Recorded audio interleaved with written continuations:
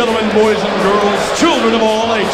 I'm as mad as hell, and I'm not gonna take this anymore! I'm gonna show the whole world why I was the unscripted, uncensored, loose cannon of commentary! I'm back, baby. Broadcasting from Manchester in the United Kingdom, this is the Aaron Meta Show.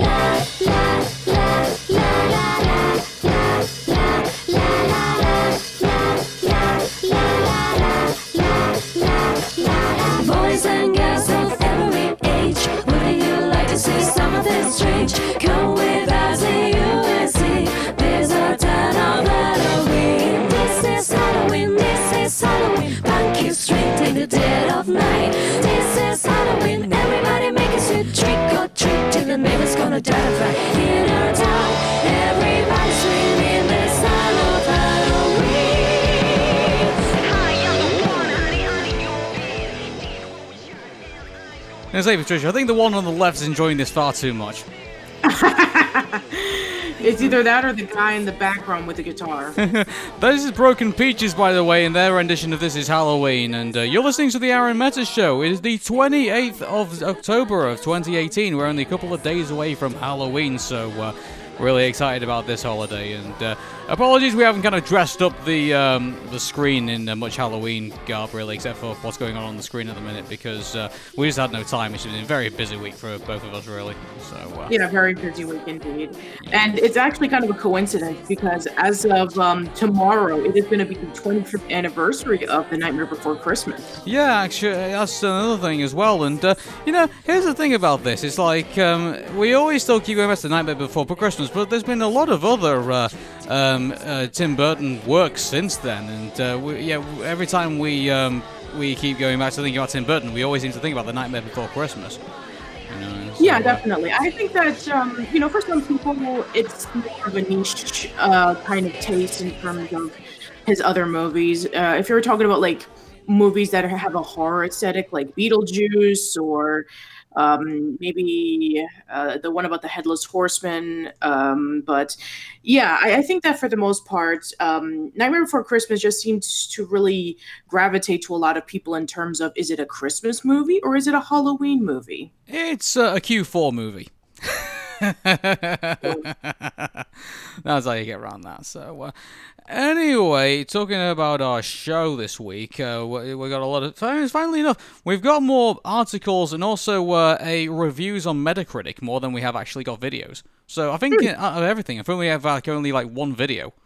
Oh, okay, cool. So, by the way, there was a video for Monday Matt, and even though like his video goes on for like 10 minutes, and so and he goes into a lot of detail about stuff. So I just found an article kind of just to break everything down of what he's basically talking about. So. So unfortunately Monday Matt's not going to be featuring on the show this week. But anyway, we've got some Adventure Time stuff to talk about, more Aladdin news, Nickelodeon Kart Racers we're going to talk about as well, Resident Evil 4. Surprisingly enough, we're going to be talking about that as well. A Super Mario World theme park, we're going to be talking about that. And also some news about David Schwimmer, which is come out of the blue in the most obscure of ways. So, okay. Let me talk about that. So, anyway, let's jump straight into it. So, let's have a look at our first thing that we're going to be talking about. And we've basically been hearing about the, first of all, our thoughts and our sympathies go out with the people who are currently affected by the Tree of Life Synagogue shooting in Pittsburgh. And by the way, any of those asking about Josh, because he lives in that area, he's fine. He chimed in on Facebook saying that he's okay. So anyone worried about that, he's perfectly fine. So there's nothing going on with him, but he's perfectly fine in the situation. But unfortunately, right now the death toll at this shooting stands at 11. Robert Bowers, who is 46, stands accused of carrying out this horrendous tragedy in this. In this synagogue. A man suspected of killing 11 people in the U.S. synagogue in the city of Pittsburgh has been charged with murder. Robert Bowers, 46, is accused of opening fire at the Tree of Life synagogue during the Sabbath service, which is believed to be the worst anti-Semitic attack in recent history if the Anti-Defamation League is to be believed. It's just your thoughts on what took place just about 24 hours ago. Tragic.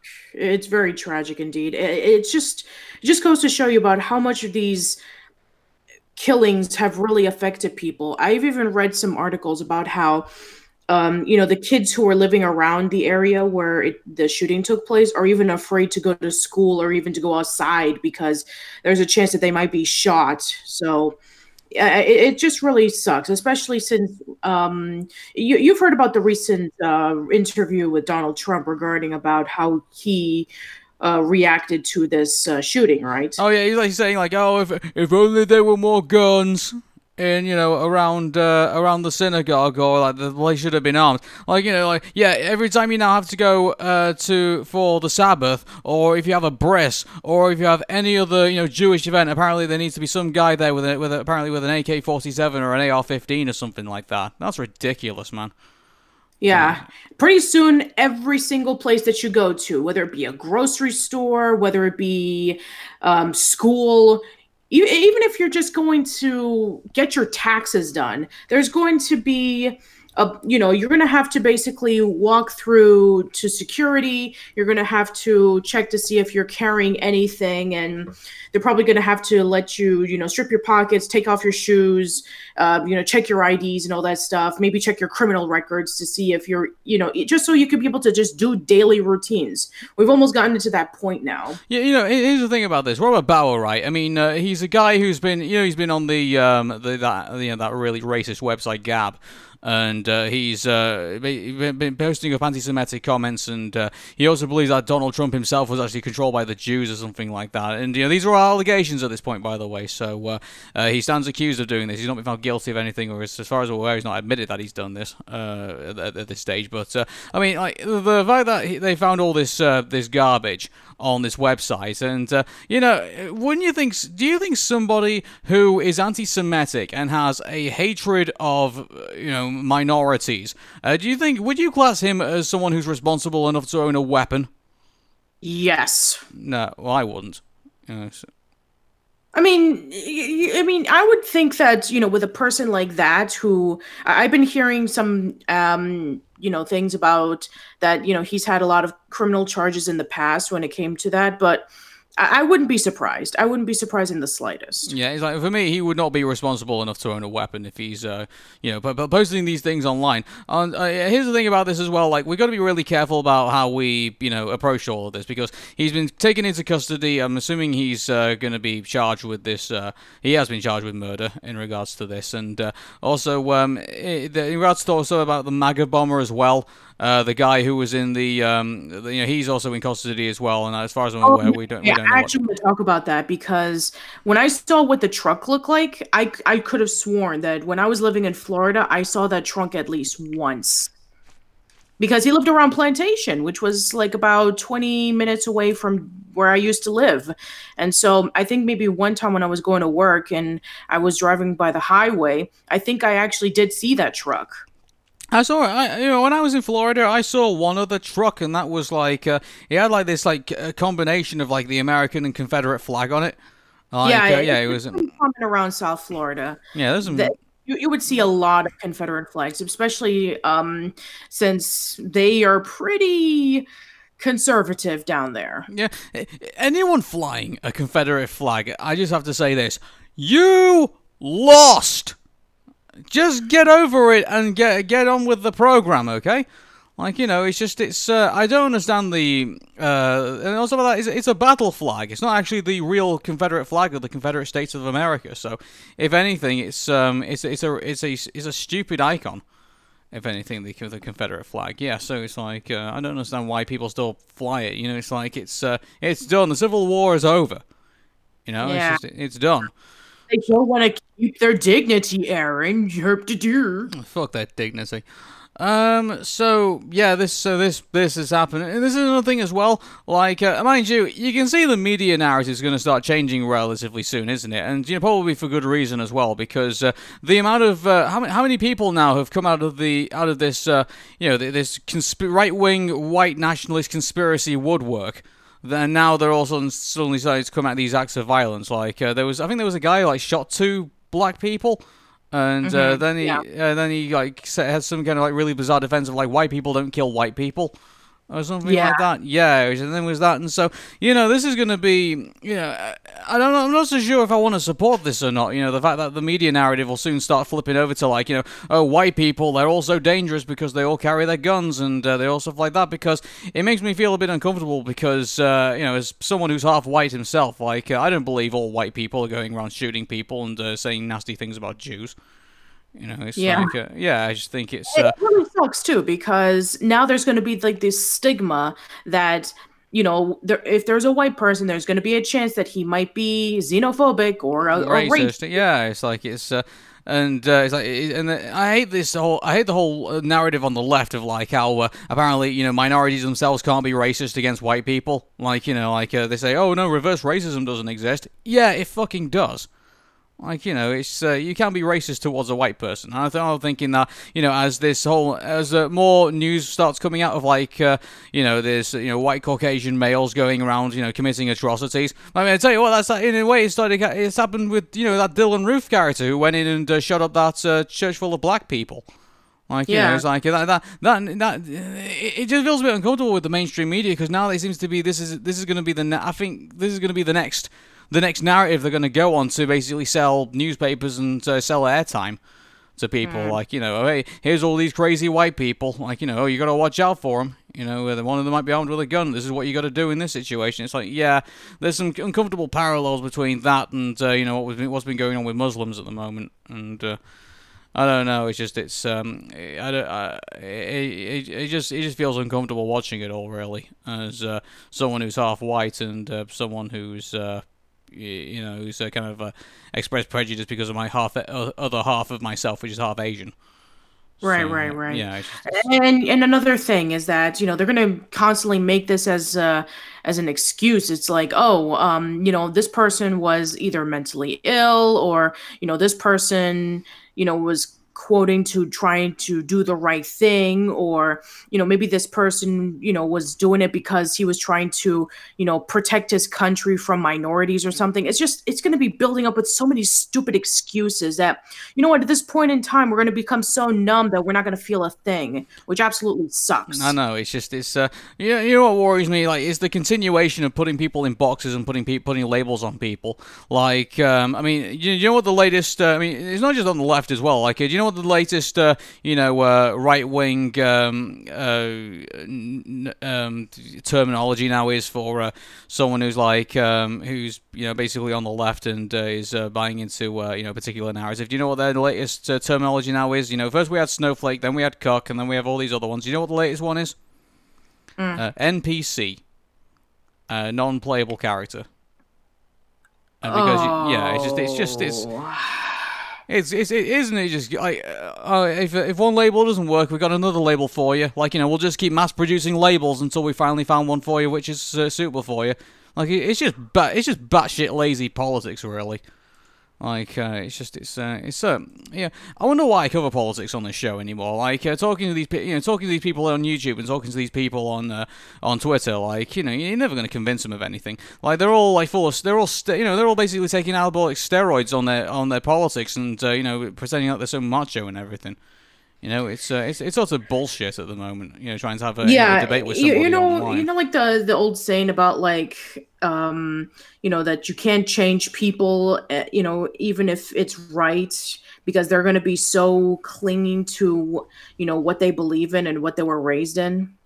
I know, it's really sad. It really is, because then they'll never be open-minded to that. Hey, people actually do have feelings, and even though they look different, they are somewhat the same. It's like, no, they're never going to believe that. And no matter what you say, no matter how much you try to tell them, there's going to be a ton of people who are just going to stick to their ways and nothing else. Yeah, it's sad, man. It really is. And our thoughts and prayers go out to. And I know we're sick of saying thoughts and prayers at the moment. We'd rather be something actually done about it, rather than here we go again with another shooting in a building somewhere when it potentially could have been preventable. Like, I don't understand why people need military grade assault weapons.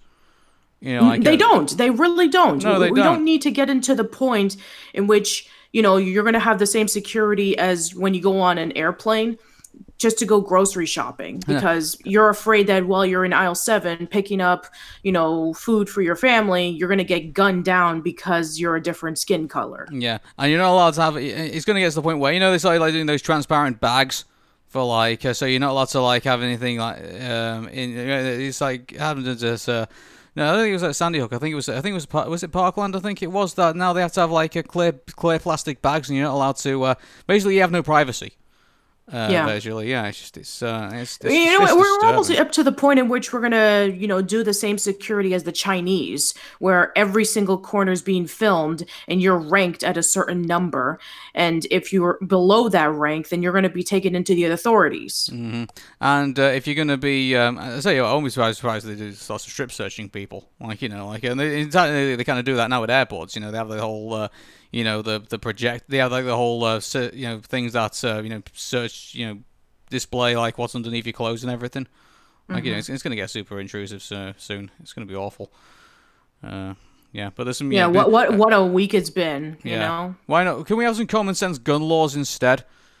Of course not. I mean, our government is just so closely gripped with the NRA that we're probably not going to. Which is why when November comes. Vote. Yeah, we want everyone to go out and vote. I've been actually going on Twitter and retweeting everyone. I've been retweeting March for Our Lives because they've actually been like working really hard trying to get young people out to vote. And it annoys me when I watch a social media video of like some guy saying like, well, I don't really understand the issues, and it's like, well, you better fucking understand the issues because those issues are going to affect you for the next damn 20, 30 years, or for the whole life for that matter. Like, it's like, it just infuriates me. It's like, oh, well, I'm too busy, posting selfies on Snapchat to actually think about, going out to vote on something really important that's going to affect my life for the next, whether it affects my taxes or whether it affects if I'm going to get shot up in a school incident or something like that. It's like, come on, guys. Fucking hell. Anyway, shall we move on to something else? Sure. It's not going to be any more pleasant, unfortunately. So, Roman Reigns, I mean, again, and Patricia doesn't understand wrestling, and unfortunately we don't have Nick here because he's currently doing something else, but we had some really sad news that came across on Monday Night Raw on Monday, and I put this in news because I think it's, this isn't just something that affects the wrestling community, I think it affects all of us. And that is that Roman Reigns had to relinquish the WWE Universal Championship because he was recently re-diagnosed with leukemia, which he's been suffering from for the last couple of years in the majority of his life. And unfortunately, now it's come back, and so he's having to fight the disease once again. So, that's very sad. So, there's much to unpack when it comes to Roman Reigns and his fight against leukemia. In the past several days, more and more news of Roman Reigns has come out. In a new interview, Triple H is given some more information about who knew about what Roman Reigns' struggles with leukemia was. So, he appeared on the Elvis Duran show. Triple H gave his first comments of Roman Reigns' battle with leukemia. Triple H tries to explain he wanted to keep quiet about his illness as much as he possibly could. So this is his quote from the show. This is something that very few people know about, as he and I have spoken about this. This is something he did not want to put out there until he had reached a certain point in his career, because he didn't want people to feel pity towards him or give him things for a certain reason. He wanted to be able to come out at the end and be like, look, I dealt with this whole thing, you can do anything, this is not the end sentence, So basically, he wanted to keep this quiet, but obviously he can't keep it quiet no more, and he had to come out and talk about it. And apparently, according to people backstage, barely anybody knew about it until he went to the ring and actually announced it. So it wasn't even it wasn't a scripted. It wasn't even. We know WWE is scripted, but even to the point that wasn't scripted. Like, he just had to come out and just to admit to literally everybody, and even mentioned himself by his real name as well. His name's Joe. Not Roman Reigns. Oh, okay. So I mean, it's not too surprising that he had to hide it, because I've heard news, especially with Mark Summers, when he had to go through cancer and he had to get through multiple treatments, that if you're a celebrity and if you reveal that you're sick, they're not going to want anything to do with you. So, they're just going to go off into the next person and they're just going to leave you to die. So he basically just kept it secret for a long time and had to go through, chemotherapy for a long time until he eventually got the cancer remissed. But yeah, I guess for Roman Reigns, because, he's a huge, star in terms of wrestling, maybe he had to hide it so that, he can keep, going into the wrestling ring, even though he's been sick for a long time. Yeah, this is really sad that it's ended like this. Oh my god! And you should have seen the crowd. They're all reduced to tears.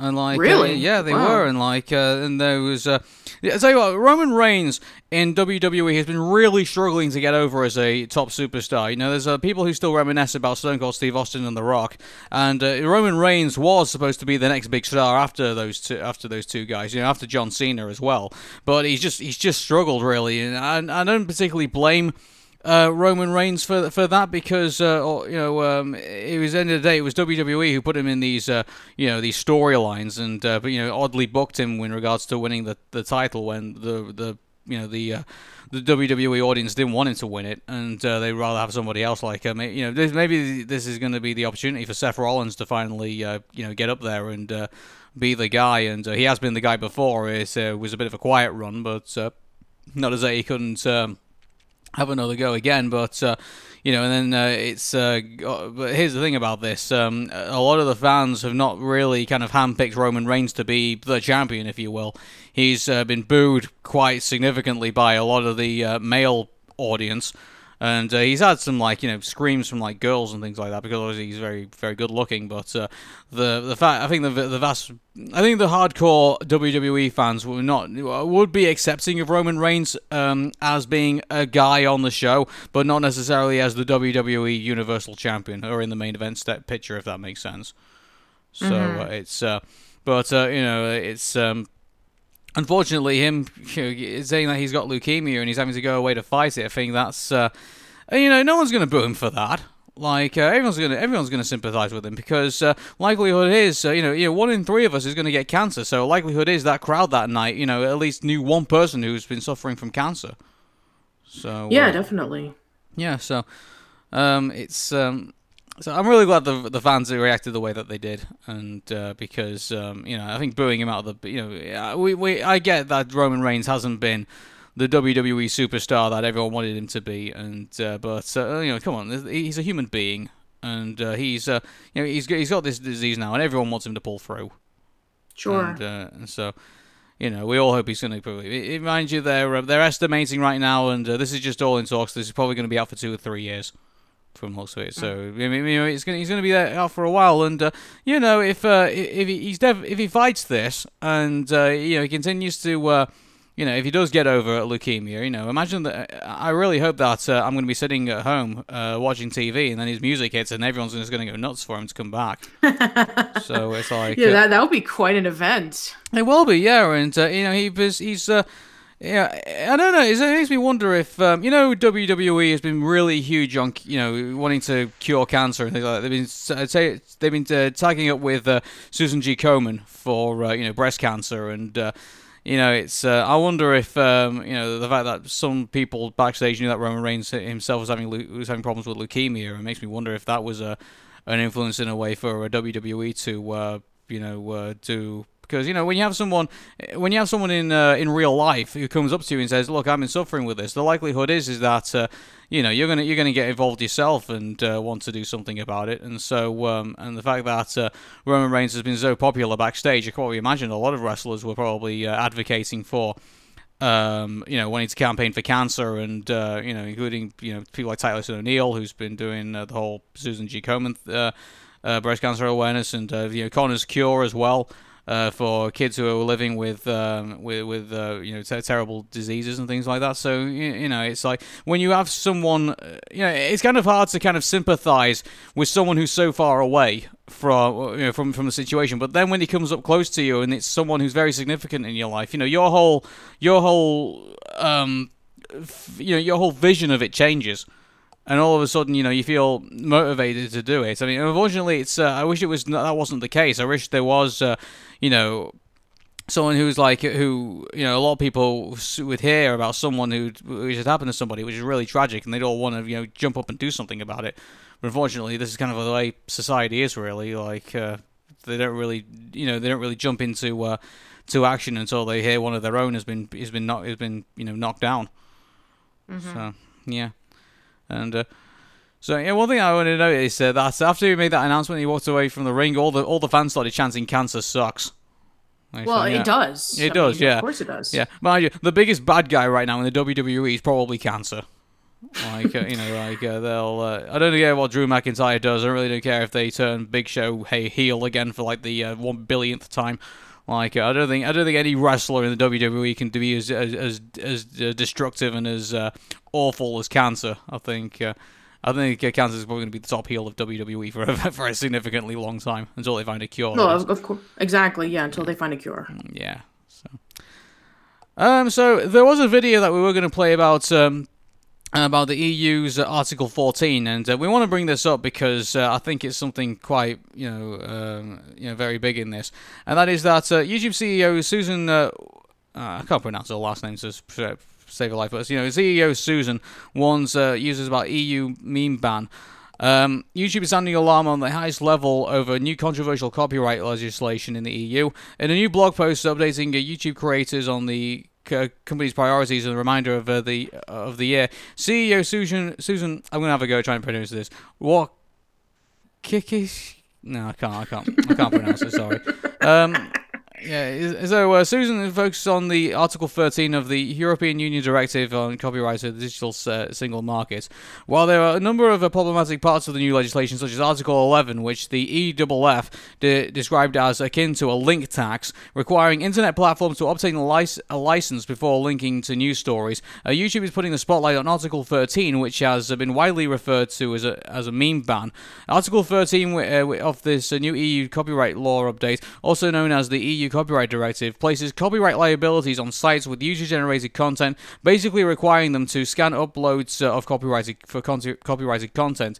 It's been compared to YouTube's own content ID system for copyrighted material, but even YouTube believes that it extends further than that. Memes, parodies, educational videos, or any sort of remixes, all kinds of content that makes up the YouTube community would currently pass as fair use, would be in danger. This would be sprawling effects on the internet as a whole. So basically, it's like this is like the YouTube's content ID on steroids. Basically, what the EU wants to do. Oh yeah. Like, we haven't been going through that enough as it is. Like, you can't even upload anything. It's funny because a friend of mine was doing a review of a movie, and he didn't even show clips. He just showed the poster, and the company still sued him for including that, even though he didn't release any video clips, no audio, just the poster. And even the poster was enough to give him a copyright claim. I just think, well, here's the thing about this. Wait, we're still getting copyright claims for our episodes we have on the YouTube channel, and recently one of them got took down. The last episode of 2017, that episode that got taken down by YouTube for a copyright claim, and so. It's like, something, I'm not even going to bother anymore. Like, if one of the episodes falls off the YouTube channel, go listen to it on the podcast feed, because it's still going to be up there. So, it's gotten to the point in which, like, I can't even upload my podcast anymore, because if I were to use, like, maybe just a few seconds of a song, I'm going to get copyright claims. There was probably, like, half of my podcasts, I would say, I don't make a dime out of because they're copyright claimed. Something like we're not even. I just think we're just not going to be on YouTube anymore. I think we're going to be on other websites, and which is good for them because they're going to get bigger because they're going to get all our views, and that's going to be where all our stuff is.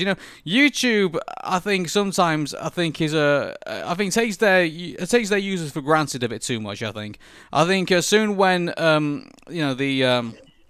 there'll always be, Vivo, and there'll always be those big companies that produce all this content for them, but which people will just stare at and that. But people who really care about some of their favorite YouTubers and stuff like that, and if they end up falling off the website and they end up going elsewhere, where do you think all their views are going to go? They're not going to stay on YouTube. They're going to go elsewhere. And so, I think I think other websites are probably gonna benefit out of YouTube's copyright ID system, because YouTube won't benefit from it, because they'll just be all those people who really love producing their work will just be gone, and other people will just go elsewhere. So and that's the thing with Vega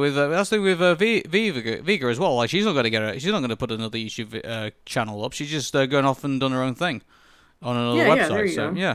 So and that's what YouTube runs the risk of doing. They just think they're going to go somewhere else, and now their content ID system is basically caught up with them, and now the EU wants to basically make them scan everything for copyright content every time they upload a video to YouTube. It could potentially cripple YouTube.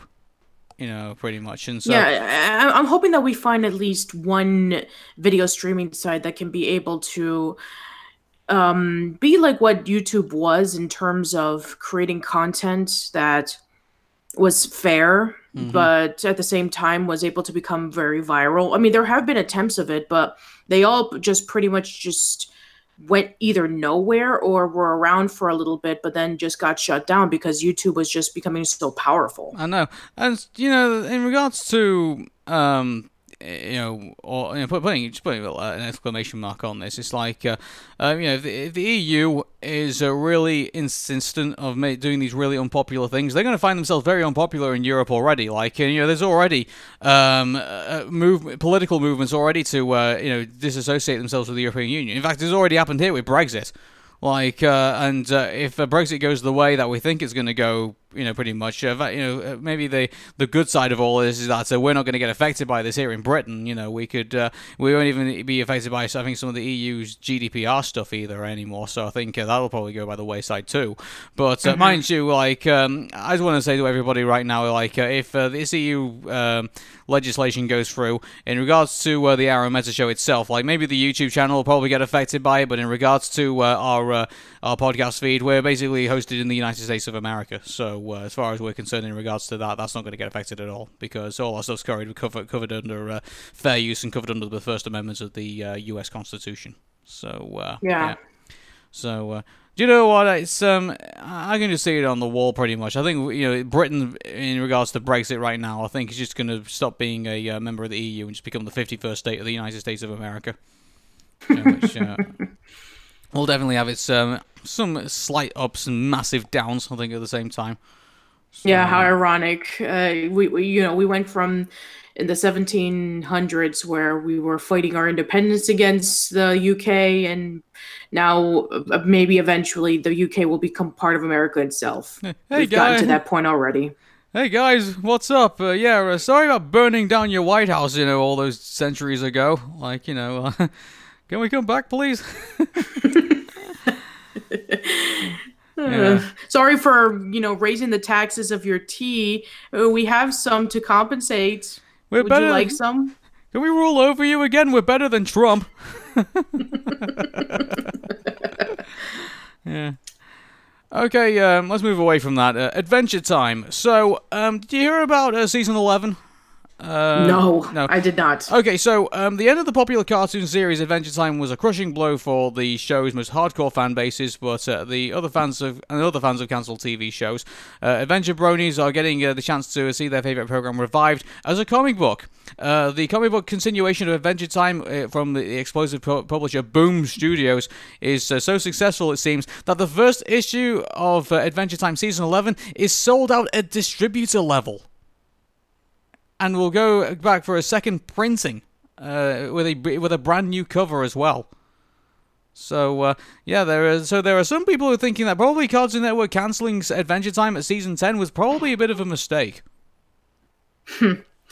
Well, I mean, considering that Cartoon Network has pretty much just screwed over Adventure Time in terms of not promoting it enough, or maybe just making the announcements in a inconvenient way that many people didn't see that, hey, there's going to be a new episode of Adventure Time. So this definitely, and fans, when they saw the final episode, they were like devastated. They felt like it ended too soon and they wanted more. Yeah. So I don't know. Here's my thing about this. Like, we've had 10 seasons of Adventure Time. Like, how many episodes is that? Probably like a good. You know, it's probably better. It's probably good to say there's probably over 100 episodes over there. And so it's here's the thing about this. Have you recently heard about what's happening with The Simpsons? Oh yeah, that they're gonna remove Apu from the lineup. Which isn't really much. It's kind of rearranging the deck chairs on the Titanic, really. It's like in regards to that move. Like The Simpsons is we're in zombie Simpsons right now. The Simpsons is pretty much done. The Simpsons right now, to me, is probably dead at this point, and it's just marauding around until it's half dead. It's probably just marauding around until someone takes old Yeller behind the shed and shoots it in the head. Like, wow. Yeah, so I mean, in regards to Apu being removed from The Simpsons, I guess we can just say, well, at least, any further Simpsons episodes where they kind of destroy the characters even more, at least Apu wasn't part of that. So, here's the thing about this as well. Like, imagine if they did that with Adventure Time, where they're saying, well, I mean, we don't really like this particular character because he represents this particular thing that was okay 10 years ago, but not okay now, so we're going to remove him because we don't want to offend people anymore. Like, I don't know, it'd be kind of sad if Adventure Time turned into that. Like, yeah, true. Especially since they have a whole cast of diverse characters. Mm-hmm. So I just think, I think maybe, I don't know, there's part of me that believes maybe Adventure Time, maybe for the fans, ended too soon, but then there's also part of me that believes that Adventure Time probably didn't want to go any further into, this century of, political correctness and, all this other, all the, these sensitive TV, research centers and stuff like that who, want to ruin all our entertainment. I think at least Adventure Time, if it stays the way it is, isn't going to get ruined by that type of thing. So, I don't know. So I have mixed feelings. I mean, I even read somewhere that, hey, if you got rid of Apu because of this, then you should get rid of these characters like Fat Tony, or you should get rid of Willie the Groundskeeper and, Krusty the Clown or something like that. So, yeah. This is the thing. Is like, actually, on top of that as well, people were making the argument that probably if you're going to make fun of, like, of stereotypes, maybe you should probably ban Homer Simpson from the show. Because he's the reflection of the angry white American, pretty much, the consistently drunk, unreliable, this horrendous character that is supposed to be the everyman of America. Yeah, but, I'm sure for, a lot of people in this day and age, they probably see him as a role model. It's like, the one character that is supposed to be like a typical character that does have some likable moments, but is written in a way that's supposed to be unlikable. Yeah, I even read like an article once about how, characters such as Eric Cartman and, Dan from Dan Versus, or Rick from Rick and Morty, they're supposed to be like these despicable characters, but a lot of people see them as role models and take to their, words unironically. But here's the thing about this, when you create, this is the kind of the fatal flaw, like when you're trying to create a despicable character. If you make him too real, of course, people are gonna sympathize with that character, because if you like, Rick is he's in a world where he feels underappreciated because he's this kind of super genius who can do all these sorts of things, and here's Jerry telling him to make the dog more intelligent, or to make a robot that passes butter or something like that. Like some things that are like he believes that are far below his intellect. And so when you make a character like that, of course you're going to sympathize with them, because I'm sure there's people out there who they themselves feel like they're absolutely brilliant, but people don't recognize it. Right. And so the problem is that when you create a despicable character, if you give him sympathy, he doesn't become as despicable anymore. If anything, he becomes relatable. Yeah. So you got to be careful with that. You have to be really careful. If you're making a villain. Like, if you're not going out intentionally to make a sympathetic villain, if you're going out to, make somebody who's, you want them to, feel, you want to feel sorry for them, then, don't put them in situations where you want to make them feel sorry for them, It's pretty much common sense. So, anyway, let's move on to other things. So here's this I was trying to get there. So here's from E! News. So there's more news on Aladdin, the Disney remake, and this is 5 ways Will Smith and Disney are trying to are making Aladdin feel like a whole new world. So a political play on words there. So shall we go all through 5 and see what we think? Sure. Let's see what we got. So the first one is that Will Smith will be the genie. Well, we already know that. Well, we already knew that, yeah, but I think there's a... this is the thing about, like, but what type of Will Smith are we going to get in the genie? That's the thing.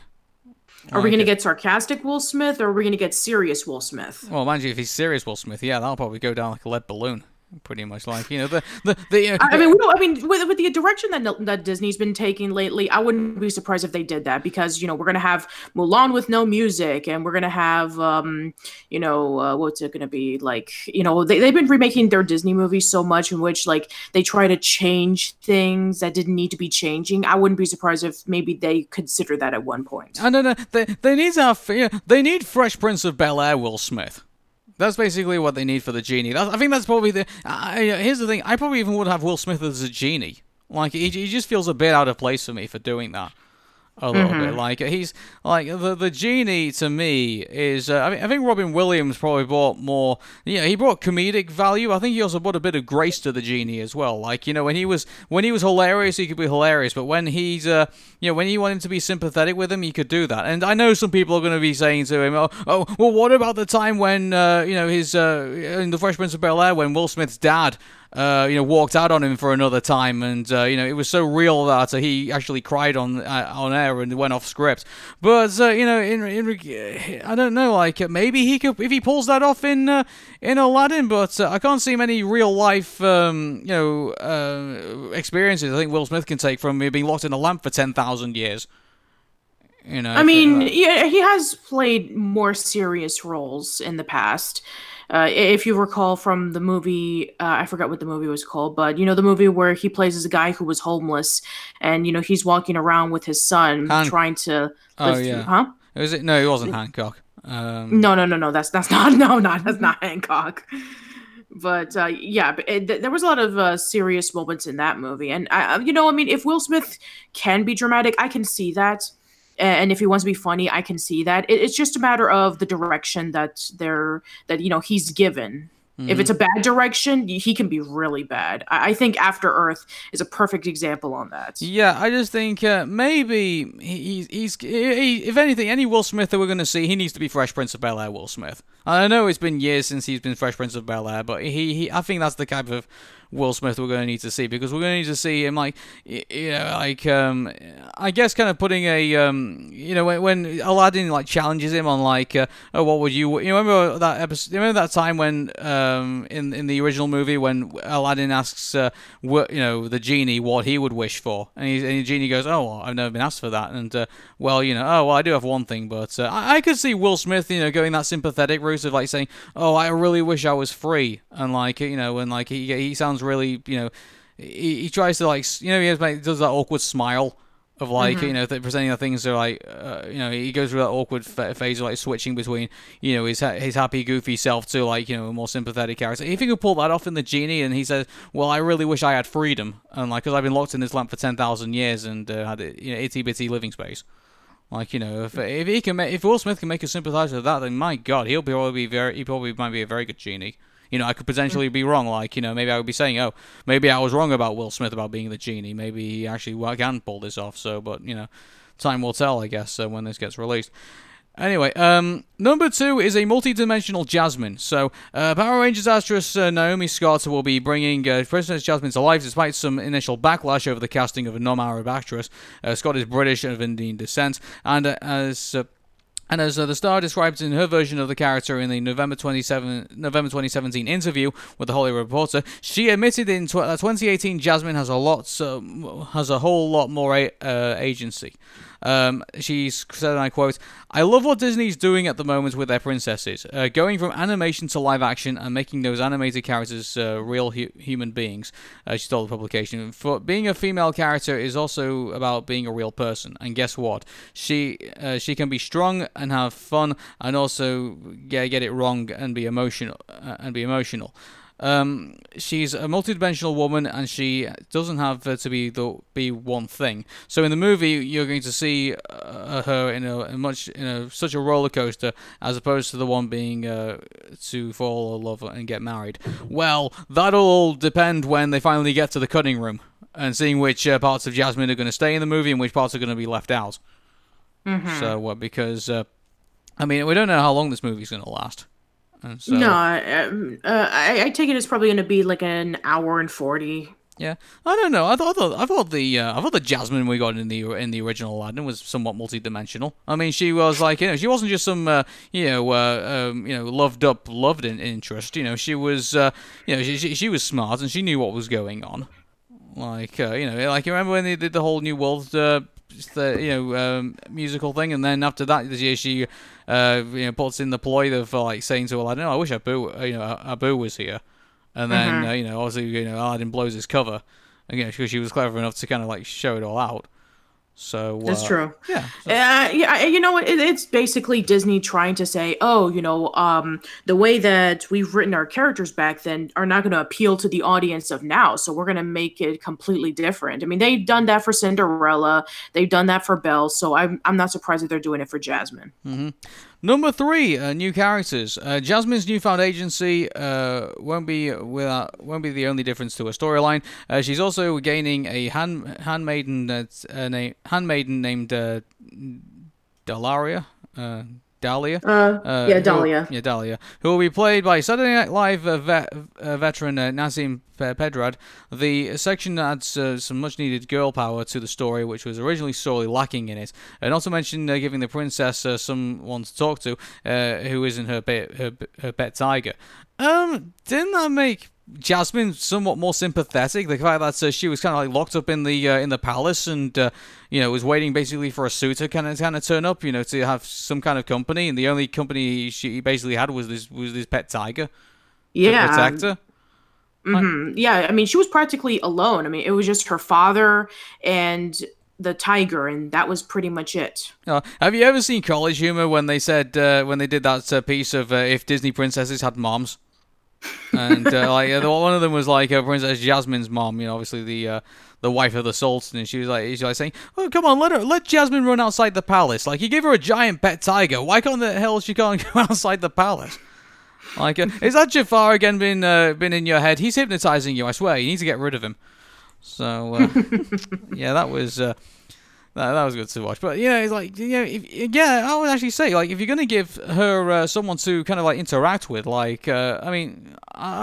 don't know, I prefer Jasmine kind of wanting to crave the attention of somebody, and obviously when Aladdin turns up, obviously her whole view kind of changes in that regard. So she has an evolution to her character. I think, giving her someone already to kind of kind of console her, be kind of confidant in. I don't know. That kind of takes away some of her.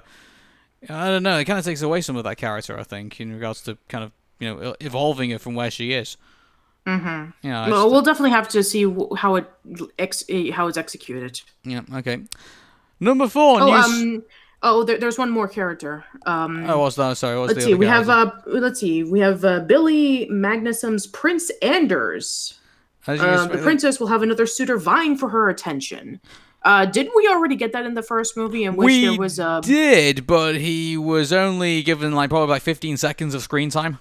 Pretty much, yeah, which was all you needed, because it just shows you that Princess Jasmine was very picky about, that she's not going to accept any man into her life just because he's a prince. Yeah, I'll tell you what, actually, I would say one thing I think that would give Aladdin a bit more depth if, the suitor, you remember the suitor in the original movie? Imagine if it was somewhat, a joint concoction between him and Jafar to get Prince Ali, get Aladdin out of the picture. And then after that, Jafar betrays him and then obviously kills him, and then obviously he becomes, the powerful, sorcerer, and things like that. So, when they get the lamp and everything like that. So, imagine if he uses the. I think the suitor will probably have a role to play. I think in the new version of Aladdin, because he could end up just being a tool of Jafar, and then end up, once he's done with the suitor, he can just kill him off. So once he's got the lamp and everything. So and then there's that. Mind you, it kind of makes you wonder where Iago's going to fit in all of this.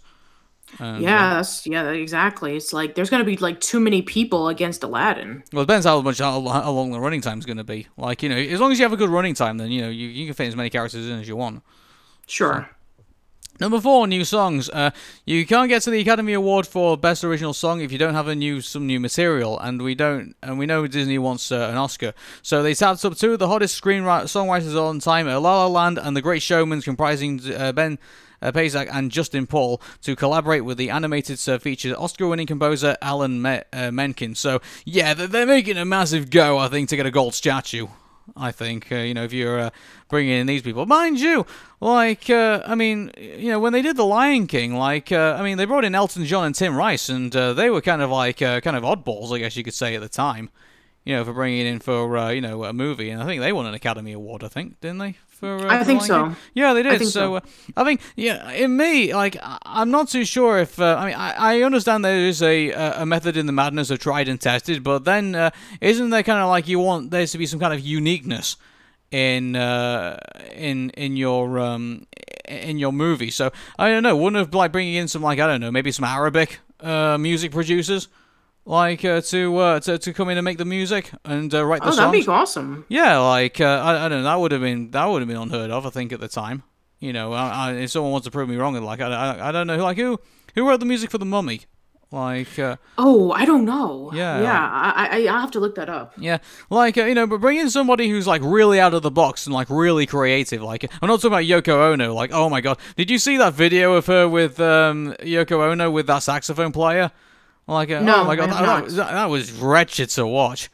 Oh my goodness, she's does all this out of the box art and things like that, and here she is kind of hooping and hollering, while the saxophone player's doing some all sorts of kind of crazy stuff. You're like, oh my god. Oh, okay, I got it. The guy who did the music for The Mummy, Jerry Goldsmith. And so I don't know, was he an unknown? I think that's no. He's done music for Air Force One, LA Confidential, Mulan, Poltergeist, Secret of NIMH, Gremlins. That's it.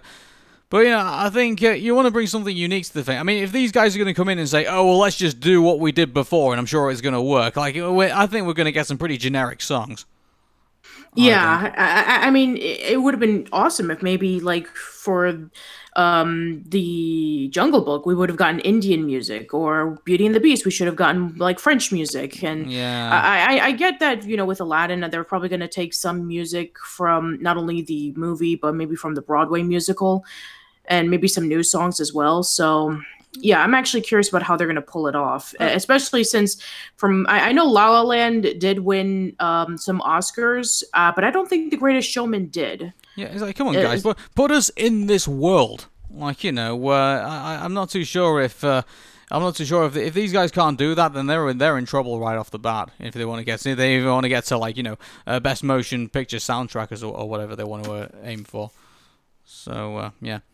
And then finally, number 5, The Unlikely Director, which, again, I think it was probably needed more for the music more than the director, but here we go. When Guy Ritchie was announced for Disney's choice of director, it immediately took everyone a second for everyone to wrap their heads around the idea. After all, what would the guy who brought hyper-masculine films like Snatch and the Sherlock Holmes franchise to life know about making a Disney musical? Well, as he told Nerdist quite a bit, and I quote, "I have 5 kids. I know more about kids' movies than I do about any other movies, and in turn, I know more about Disney movies than any other brand of movies." He told the outlet in 2017. So it is a wheelhouse in which I'm well familiar and impressed with the quality of children's products, especially Ritchie's classic kinetic sense of action brought into the desert oasis of Agrabah, and a quality that Disney was quite keen on. Guy became interested in doing a Disney movie, and we talked about it a lot. When he talked about Aladdin, he said, "My stories are really about street hustlers. What I know about how to do, and Aladdin is a classic street hustler who makes good." Guy's got his own version of the story in his life. So, and he wanted to honor and respect Disney of all of it. So, yeah, basically we're just gonna... Actually, that'd be kind of cool, really. Like, if he has done, like, movies where, there's, like, street gangs and stuff like that. Like, Aladdin starts off as a street rat, so he's in that world already. So if he can bring that part of it to life, that'd be kind of cool. Mm-hmm. So, yeah, like... mind you, it's like, it ends up... if you end up starting on Aladdin, it's like, it ends up kind of being like Grand Theft Auto or something like that. It's like, that's going to be pretty hardcore. Yeah, and probably gets like a cart and rides a donkey around, and maybe the guards can get their horses, and then they'll be riding all over the streets of Agrabah, and then Aladdin would crash the cart, and maybe he'll have to do some acrobatics in the buildings, so like Assassin's Creed. And then they'll do the sequel. It's like the Ballad of Gay Abu. Wow. Oh my god. Congratulations, Aaron, you just went there. Yep, I did. So, Aladdin's Magic Carpet rides into theaters on May 24th, 2019. All right. So, yeah, we'll definitely have to wait and see how that's going to turn out. Okay, cool. So we've been covering Nickelodeon Kart Racers, and there was some glimmers of hope that this was going to be a good game, and then we found out that it was being made by Game Mill Entertainment, which obviously gave us Big Rig Racers, one of probably the worst racing games of all time. But that was years ago, and we were willing to give them a bit more of the benefit of the doubt. And so far on Metacritic, it's not worked out as well as I think as people wanted to hope for, basically. So I admit this is the Nintendo Switch version. I think that's what we're looking at the moment, but I think also it's the same for the PlayStation 4 and Xbox One. Summary: the slime-filled racetracks with the Nickelodeon Kart Racers. The race selects a racer from one of the favorite SpongeBob from Nickelodeon series, including SpongeBob SquarePants, Teenage Mutant Ninja Turtles, and also Hey Arnold as well, which we all love. But unfortunately, I think the users right now, at least according to 18 people, it's currently about 5.1 on in their score. But on Metacritic right now, according to 4 critics, it's currently 45. So now I do admit this is only 4 people. So, but I don't know. Some of the initial reviews usually give a telltale sign of where the direction kind of goes. So, do you want to read some of these reviews and see what we think? Yeah, sure. Let's do it. Right. So, do you want to start off with the worst ones or the best ones? I mean, I guess we'll start off with the best one to see what their thought of it was. Right, so the ones who put in quite a bit of a gloss on it, they say, Nickelodeon Kart Racers has no online function, and its unlockable Grand Prix Cups are just different combinations of tracks from the base cups. There is a decent progression of kart customization system here, but bland visuals and uninspired gameplay means you have to probably sit this race out. So, wow. And that's the positive review. That's the positive review, yeah. I mean, let's just go through that. The fact that it has no online function. Come on, guys. We're in 2018. Like, you don't tell me he's like, oh, well, some functions, like, can't be programmed into the, well, just leave them out then. Just have, like, the basic functions for online multiplayer. Like, we live in a time when we have Call of Duty, Splatoon, heck, even, I think Starlink, which I recently bought has got some kind of online functionality to it as well. And, most of the games that I have online functionality, including Zelda Breath of the Wild, Mario Odyssey, Mario Kart 8 Deluxe, which is basically the game you should be competing with, because here's the thing, like, you've got this game, you're putting it in you've got this racing game, and you have these other unique characters which everybody loves, and you have an opportunity to compete for that in that market. We get people away from Mario Kart Deluxe and say, oh hey, here's a car game with Nickelodeon characters in it, and it has its own unique functionalities with the slime engine. Like, come on, guys. Like, a little bit of imagination is not too hard to ask for here, isn't it? Mm-hmm. Okay. And, you had this huge lineup of people from all these shows, characters, I meant. And you could have, really created, these unique stages and cars and power-ups that you could have definitely utilize in terms of them. I mean, how amazing would it have been if maybe, you went over to the city of Hillwood and you were just driving around and you got to see locations that we're familiar with, like Mr. Green's store, or maybe we get to see Monkey Man running around, or PS 118. And maybe as power-ups, you get to use things like, maybe a football, or, maybe Jolly Ollie Man's ice cream to like block the windows or something. Well, not just the functionality. What if you had like, remember Diddy Kong Racing had like an adventure mode? Like imagine Nickelodeon Kart Racers had that. Like, and I get there's loads of already Nickelodeon adventure games already. I know there's like like things like the Battle for Bikini Bottom and like the one that against the robots or something like that. But I mean like having that, taking the adventure and putting it into a racing game, I think that would have been a pretty good concept. I think, and we wouldn't have seen that since Crash Team Racing or Diddy Kong Racing. So it's been a long time. It would have been original in this in this generation at least. Anyway, so I think we covered the. I mean, there's also the decent progression and car customization system here, and so I guess that's pretty cool in that. But here's the thing: we've not had a chance to play it ourselves, so we're only just reading the reviews, and so so we're only taking their word for that because we've not had a chance to kind of play it ourselves. Maybe if a Let's Play comes up, maybe we probably might play it at that point, but until then, I think we're gonna leave it until because by the way, people are asking like when's the next Let's Play going to be coming up. I'm still trying to figure out when I'm going to have time to basically play it because I've got two big games that people have been demanding from me. The first one being they want me to, the Hey Arnold fans all want me to play Helga's Cheese Festival. The game that was made by Wolf Angel, and then there's that's a Hey Arnold game, and then there's another game. Everyone wants me to play Starlink as well for obviously Nintendo Switch, but I'll try and figure out if I get time to play them, and you'll definitely see those videos come up if I get the chance to do them. So there you go. But anyways, going back to this, so there was, I mean, in regards to the bland, uninspired gameplay, like they should have really tightened that up a little bit, and also there was the fact that the Grand Prix Cups are no different from just basically different combinations of tracks.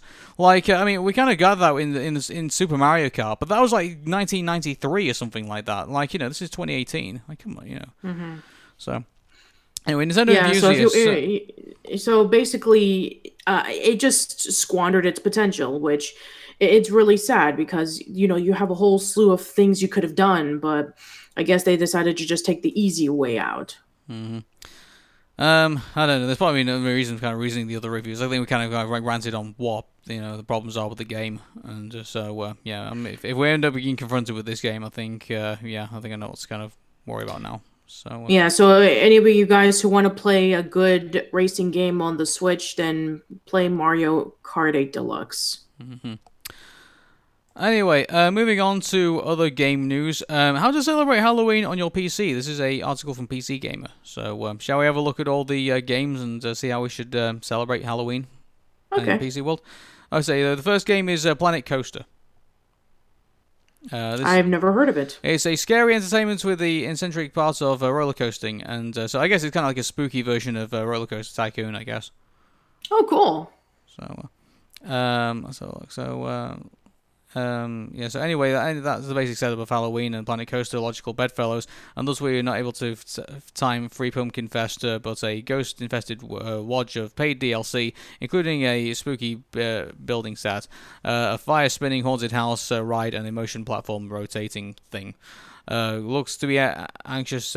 I'd be anxious if they put ghost costumes in the teacups, so don't ask me to investigate any further. So, Spooky Pack is £8, and if you fancy something a bit smaller to snatch a Halloween itch, I also spied a Monsters construction kit for a couple of quid, according to this. So, next one is World of Warcraft.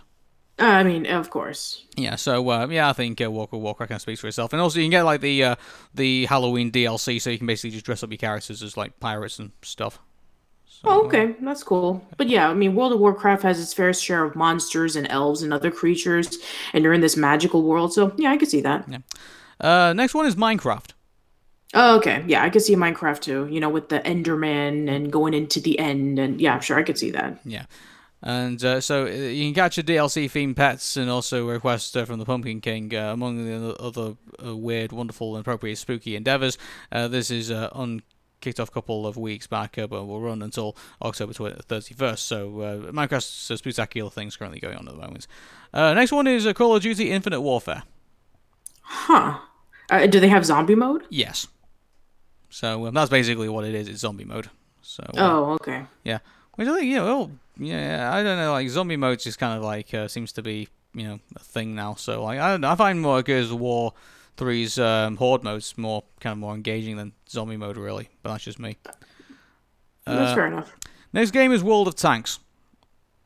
So Never heard of it. Yeah, so it's a free game you can get on the Android devices, and I think can you get it on iOS? I don't know if you can or not, but I think it's best to blurb this event directly because it only gets distracted by a sheer number of questions it raises with the concept of tanks and the nature of their existence. There's a popular belief among tankers. They talk about Leviathan, an evil lord of the underworld, the gloomy autumn nights. It hunts for the souls of fallen tanks to imprison them in a kingdom of eternal darkness and appease its never-ending hunger. No one knows if it's true, but they say that in midnight its sinister deep growl resounds over the battlefield, and it glows of this scorching belly glimmer in the distance. In World of Tanks, it is accepted that the tanks are actual creatures like iron ducklings, wandering about with agency. Are they capable of redemption or damnation? And who are you in this fiction? Is it a tanks-themed version of Inner Space? So many questions. I think it sounds like a Horde mode. Don't know. So probably that's one of the games. Next game is Phantom Halls. Never heard of it. Indie papercraft horror shooter. Phantom Halls isn't hosting a Halloween event per se, but it does have a Halloween update. Comes with a themed enemy traps environments, as well as the prototypes of the game's planned multiplayer and unplanned multiplayer components, except scarecrows, vampires, pumpkin traps, and a pumpkin king. So says the developer Incendium. So that's something going on over there at Phantom Halls. Next game is Warframe. I think I have heard of that, yeah. Skin bundles, landing craft skins, armor, sandaras, and glyph features in Warframe's Halloween bag of goodies, echoing the Mexican holiday of the same name. The third-person online shooter Day of the Dead event returns, and bring it all with your orange-tinged tat, including a previous annual DOTD installments. So... next one is Black Desert Online.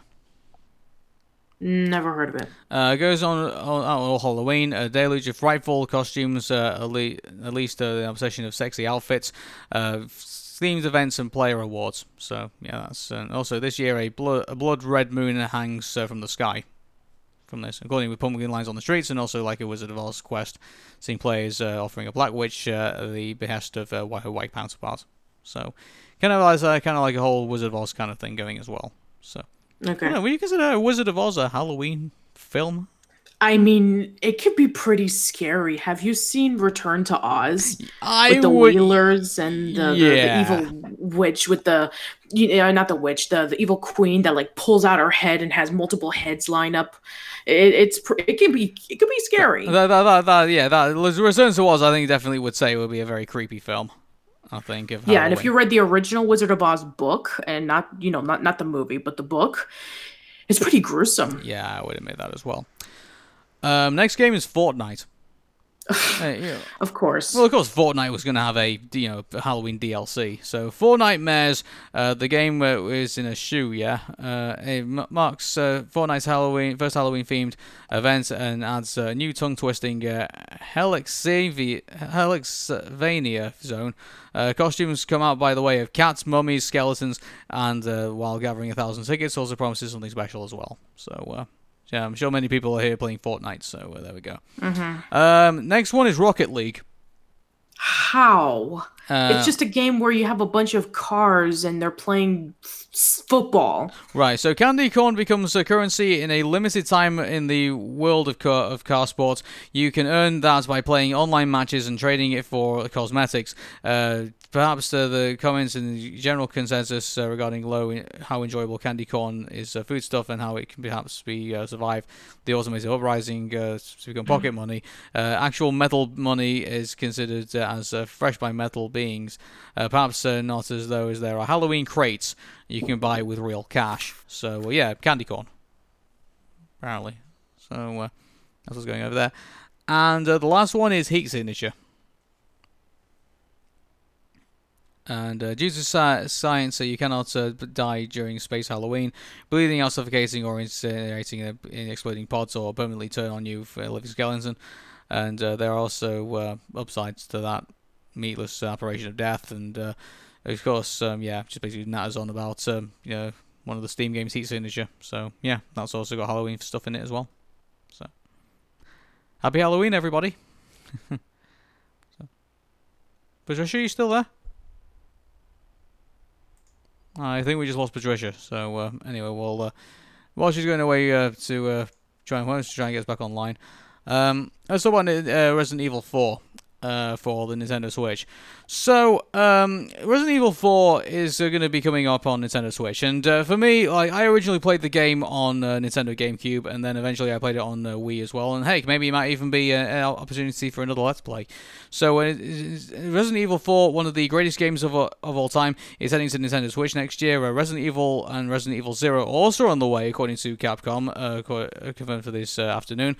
Presumably, this means that the GameCube remake version of the original Resident Evil, which also gained launches on PlayStation 4, Xbox One back in 2015. So there are also little else to confirm at this point, but seeing as how it's great to see Resi 4 back on Nintendo console, he basically says he owns the game.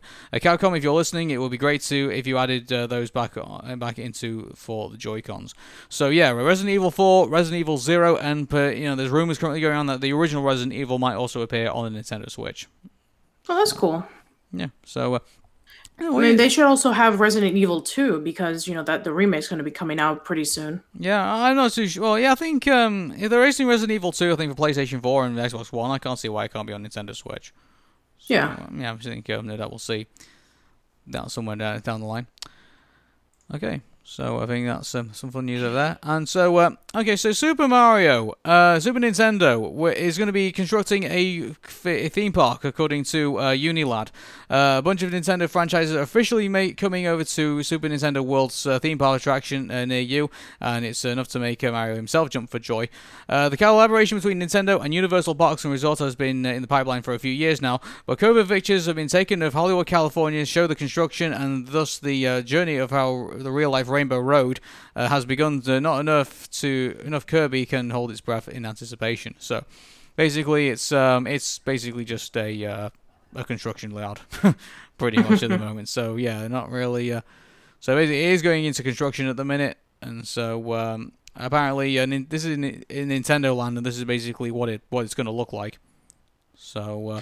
Yeah, I've been hearing this for a very long time that Nintendo was going to be doing a, Nintendo theme park around Universal Studios Japan. So I'm glad that they were able to finally get some more news about it because I'm if I ever do get a chance, I would love to go there. Yeah, well, this is going to be in Orlando. So this is showing the construction going over there at the minute. So the real resentment is that Warner Brothers made to creating a Wizarding World of Harry Potter theme park spaces, which are currently located on Universal Orlando as well, Japan and Hollywood. Nintendo are set to have their own entire area of theme parks at various Universal sites. So which I'm really excited now. Yeah, this is going to be amazing. Looking at the map, what's what sites probably might interest? Hyrule definitely interests me. Mario Speedway definitely does.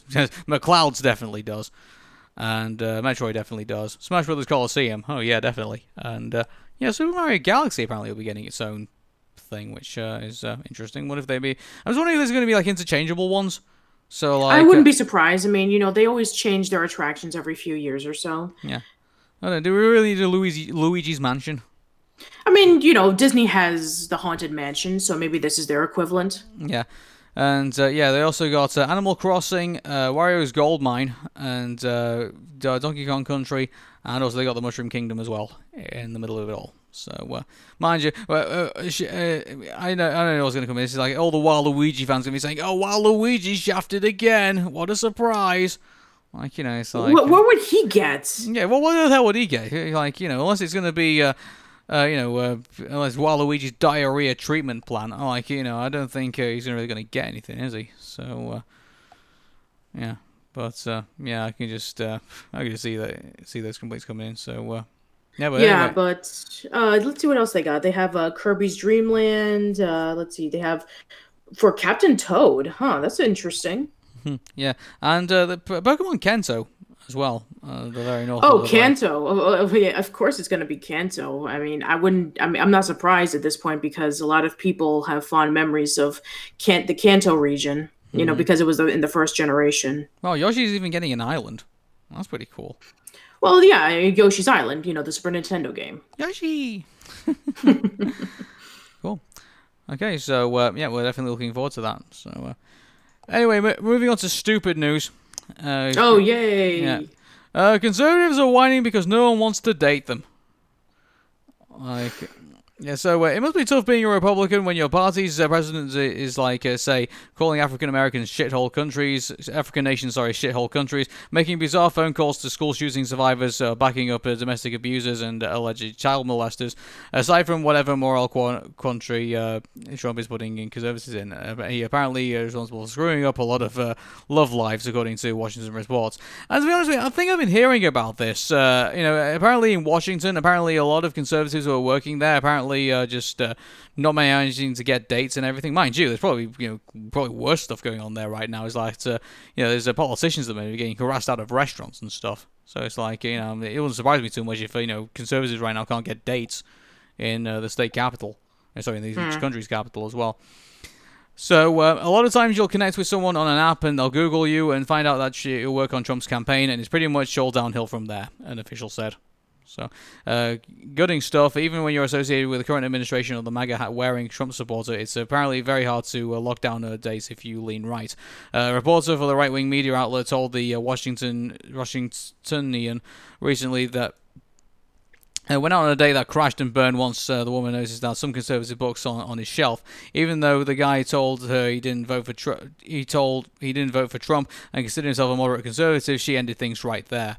So it's. I don't know, the thing is that, you can say that, she didn't date me because I was conservative. Likelihood is you probably put in some, I don't know, I kind of find that hard to accept because I know some guys who are on the right wing who, obviously either settled down, married, or had kids or things like that. So, I don't buy this idea that just because you're a conservative doesn't mean you can't get a date. I don't know, I just think it's, I don't think he's grasping at straws a little bit here, I think it's more the fact that you're probably, we work a really boring job, you're probably not that interesting to begin with, and, I think they're probably just looking for a way to get out, and you got the odd of the deal on your shelf, nope, that's going to be a deal breaker for me. So, or maybe they're just being really abusive, and, they're just kind of blindsided to what's going on. Yeah. Did you hear about Richard Spencer? Apparently his wife is now divorcing him, and apparently she's citing domestic abuse as the reason. Yeah. No surprise there, I don't think. And I don't know. I kind of see guys on the left also kind of struggling to get women as well. I don't know, man. Is there a part of me that believes that just women are just maybe women in general are just sick of politics? Everything is political now, and maybe they're just looking for someone different.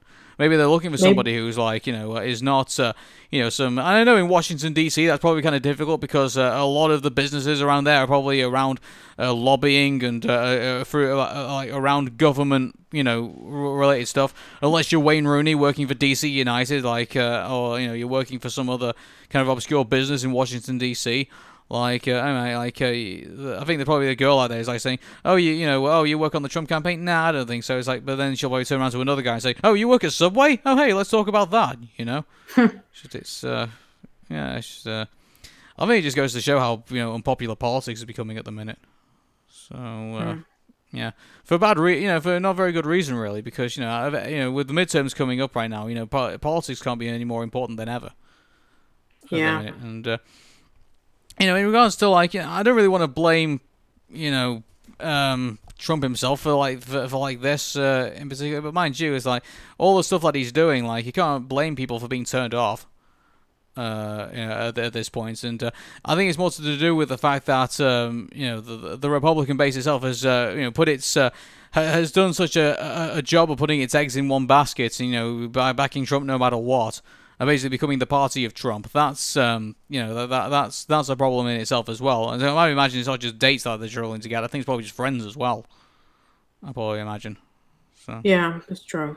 Yeah. So that's that, I guess. And thanks for was it? I think it was you that sent me that. I think. Wasn't it? Yeah, I did. I actually did send it to you. Ah, cool. Right. We got some news about David Schwimmer out of all people. Like, imagine talk about a blast from the past. When was the last time he became relevant, other than Friends in Madagascar? Wasn't he also in that biopic of O.J. Simpson? I have never seen it, so I don't know. I think he was. Yeah, The People versus O.J. Simpson. I think he was in that. So yeah. And well, mind you, this is hilarious. So, Blackpool Police have identified the guy who's a lookalike of David Schwimmer. Police searching for Ross Geller lookalike believe that they have identified the man who is being inundated after being inundated with responses. Social media images of the man clutching a crate of beer. So, by the way, David Schwimmer's the guy on the right, not the guy on the left. By the way, the guy on the left's the guy who's the criminal who the police are looking for, and David Schwimmer's the guy on the right. If you look a little bit towards the side, he almost kind of looks like Ben Diskin. Yeah, he does. And apparently, the Lancashire Police spokeswoman said, "We think we know who he is, but we need to trace him. The man is wanted in theft of a jacket, a mobile phone, and a wallet." So, mind you, I don't want to, obviously what he's done is any crime he does is horrendous. He deserves to be arrested and punished for it. But, looking at that image of him grasping on that crate of beer, you can kind of see why he did it. I don't want, again, I'm just, this is just my opinion on this, but, this guy, looking at that huge amount of beer that he's clasping onto, something tells me that he's probably just a guy with an alcohol problem and he's stealing stuff basically to fuel his addiction. So, Either that or maybe he was too cheap to buy beer for the party, so he decided to just take it and say that he got it for himself. Yeah, but if that's true, he needs help. If he's stealing stuff to get beer, that's serious, man. You have a problem. But the Force tweeted, could we be any more overwhelmed with the response of our CCTV feel about the theft of a restaurant in Blackpool? Most importantly, now we're satisfied that the man in the still and our inquiries are still much continuing. Thank you for sharing it with your friends. Okay, and Schwimmer responded to the joke on Blackpool's Facebook post with a video on Wednesday where he posted himself with a clip of him also taking beer as well, dressed in the same jacket. So, he made a bit of a joke of it as well. So, let's hope they find him so he doesn't start, so he stops stealing stuff, and for whatever reason he's doing it. So, cool. I tell you what, this is our only video of the show. So, shall we play it and see what we think? Yeah, let's see what it is. Happy birthday to... Okay, so just to start off with, I should describe this to everybody. So, a man's entered a classroom, and he's actually the caretaker of the school, and apparently he's deaf. So he only communicates by sign language to people in the school. And so they got the kids to basically do this, and so I'll play this at the beginning. Happy birthday to you. Happy birthday to you. Happy birthday, dear James. Happy birthday to you. So happy birthday to him. Not only that, but they're doing it in sign language. Yeah, that's the thing. So he's really touched by that. So here's the thing about this. I feel really bad sometimes because I feel like I should learn sign language. I don't know much sign language at all. But if any, in that fact, and I think that should be. I think that should be on the school curriculum at least, Yeah. I know a little bit of sign language because I used to be a camp counselor for mentally or physically disabled children, and one of the children that we had was deaf. So I learned the alphabet and a few numbers, but and maybe a few words, but I don't know how to do it fluently. Mm-hmm. So it's so. I thought that'd be whoever sent this out. That's a sweet little video. So thank you for that. So I hope he has a really good birthday. Things tells me he has done. So, cool. Yeah. Right, so that's been the Aaron Meta Show. So if you want to send us some more stuff, please do so. It's facebook.com/Aaron Meta Show. Twitter is @Aaron Meta Show. Tumblr is aaronmeta.tumblr.com. And also youtube.com/Aaron Meta Show. Listen to us on the podcast feed. It's iTunes, Player FM, Stitcher, Castbox, iHeartRadio, and we're going to see if we can try and get into other places as well. TuneIn is also another place that you can listen to us. And if you actually tell you what, if there's any other podcast places that you can find the Aaron Meta Show, please tell me about them, because basically the podcast feed basically goes everywhere, and other podcast feeds just pick them up. So if you can, if there's someone that picks us up and that you listen to them on there, and you think other people should listen to us on there as well, then definitely let us know. So yeah. So from me, Aaron. And Patricia. Take care, and bye for now. See you later.